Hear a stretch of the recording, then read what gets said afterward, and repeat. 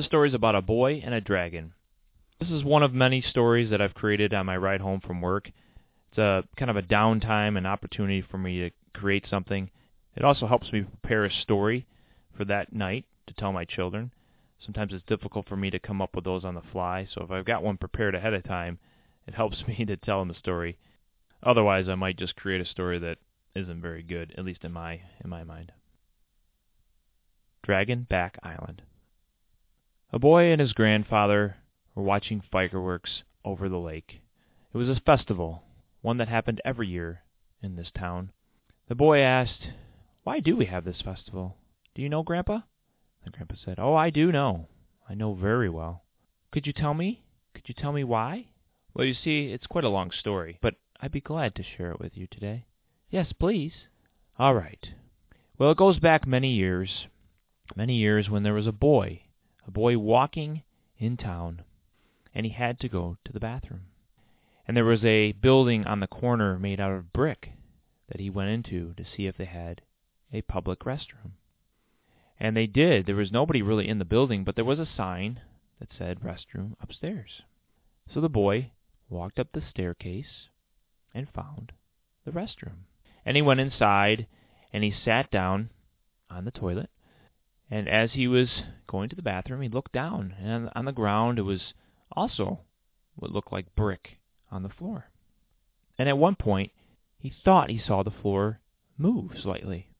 He thought that was kind of strange, but he also was tired, and maybe his mind was playing tricks on him. So he left, washed his hands, and went out down the staircase and outside the building. And then he was making a decision on what he was going to do next. So he was leaning his hand against the building. And that's when the building shook a little bit more. And he knew it was a real shake. And he started to hear cracking and crumbling from the building. And he decided he needed to cross the road and get as far away of the building as he could. He crossed the street and went a little ways away, but he was so intrigued that he turned back to watch what was going to happen to the building. And slowly but surely, the building did start to crumble a little, but not entirely. And then it happened. The corners, the spikes on the top of the building started to align themselves. And then from the other side of the building, turning, he saw the face of a dragon. For the building was mostly the dragon, the bricks his scales, the spikes, his spikes down his spine, and his tail was wrapped up. The staircases and the plumbing and the different parts of the building that people had made him into had crumbled and fallen apart. And the boy turned in fear and ran as fast as he could. The dragon saw him, said, You are the boy who has awoken me from my slumber. I am not happy, and I will have you as my first meal after years and years of sleep, for I'm very hungry as well." The boy just ran and ran, and the dragon was still breaking loose from all the things he was tangled up in. "Who had done this to me? Who has put things inside me and around me? Oh, this angers me even more." But finally he broke loose and started to make his way towards the boy. And cars that were driving around and people walking stopped and stared in horror. They had never seen a dragon, of course, and they were frightened, as you can imagine. And the dragon started to make his way slowly towards the boy, for he was quite large and wide, but he had large strides, and he was starting to pick up a little speed after getting his joints loosened up. "I will get you, boy. I am Pharaoh, the red dragon of Fidelio, and I am going to get you." And the boy just continued to run and run and run as fast as he could, but the dragon was gaining on him and catching him very soon. Then the dragon coughed and coughed up some smoke. "Oh, I need my fire. I need my fire back." Shortly thereafter, he was able to get a little bit of fire out, and it burned one of the trees near the street. And he continued to chase the boy.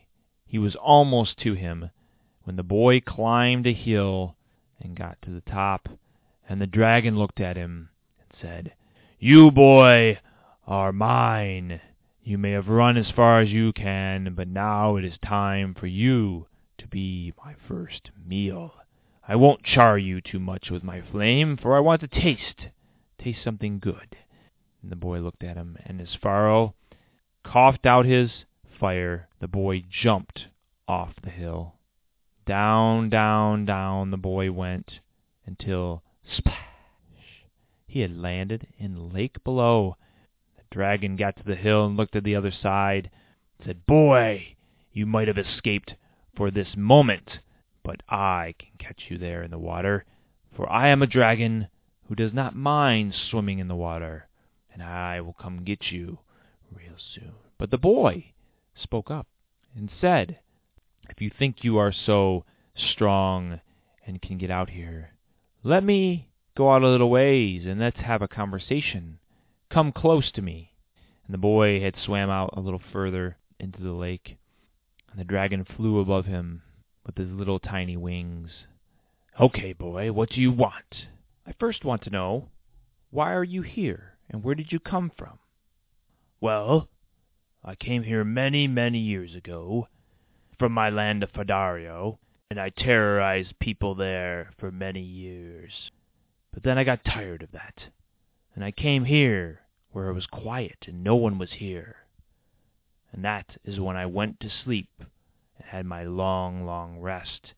And now I wake, and I see that there are people here again, and I cannot seem to find anywhere to go where I can be alone. I want you to get as close to me without hurting me, because I want to see you as close as I can." Pharaoh thought there was no harm in the meaning, so he flew down as close as he could, eye to eye with the boy. He said, "Now what, boy?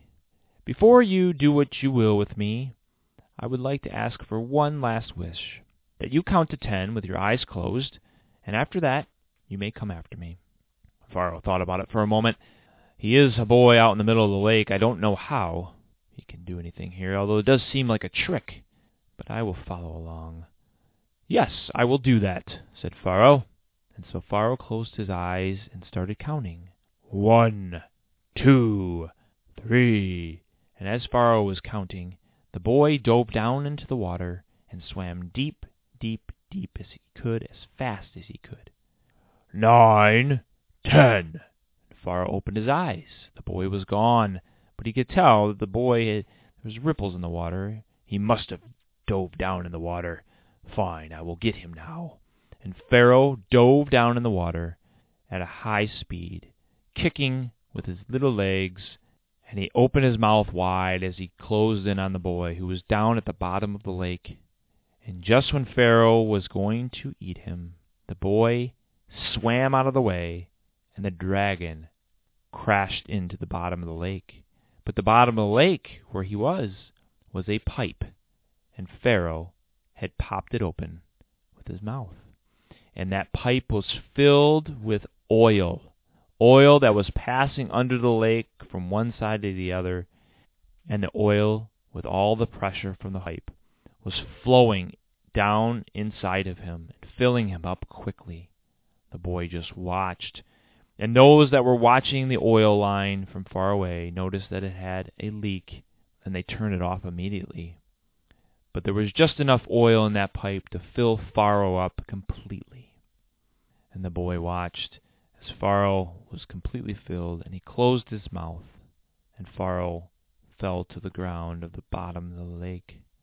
And the boy swam up as fast as he could until he got to the top with his last little bit of breath that he had left. And finally he swam back to shore. And that, my boy, is why we celebrate this festival. It is in honor of that boy, and it is to celebrate the fireworks over top of the island that now is, and that was made from the dragon, which is why we call it Dragonback Island. And the boy, well, the boy's name was Martin, and that's why we call this festival the Martin Fest. And the boy looked up at his grandpa and said, "But Grandpa, is that story true?" Is it really true, or is that just a story you're telling me to make it fun? And you've never told me that story before." And the grandpa looked down at the boy and said, "Well, you never asked about Martin Fest before, so that's why I didn't tell you. But you got to remember, my name is Martin." This concludes the story Dragonback Island. The story didn't originally have the grandpa and the boy watching the fireworks and celebrating the festival. That was added later when I actually told it to my children. And actually, in the original story, the boy didn't make it. Pharaoh actually grabbed him before he got to the surface and pulled him down, ate him before they both perished. And really the story, the festival, was about the celebration of the boy and how he saved and sacrificed his life to save the town. But I decided to change it up when I told it to my children, added in the grandpa and the boy, and the fact that the grandpa was the boy Martin. This podcast features the song "A Dinner and a Rabbit" by Mute Stare, available under Creative Commons Attribution Non-Commercial License. We hope you enjoyed this episode from the Stories from the Woods podcast. Please leave us a review, and as always, continue to listen to our next episode.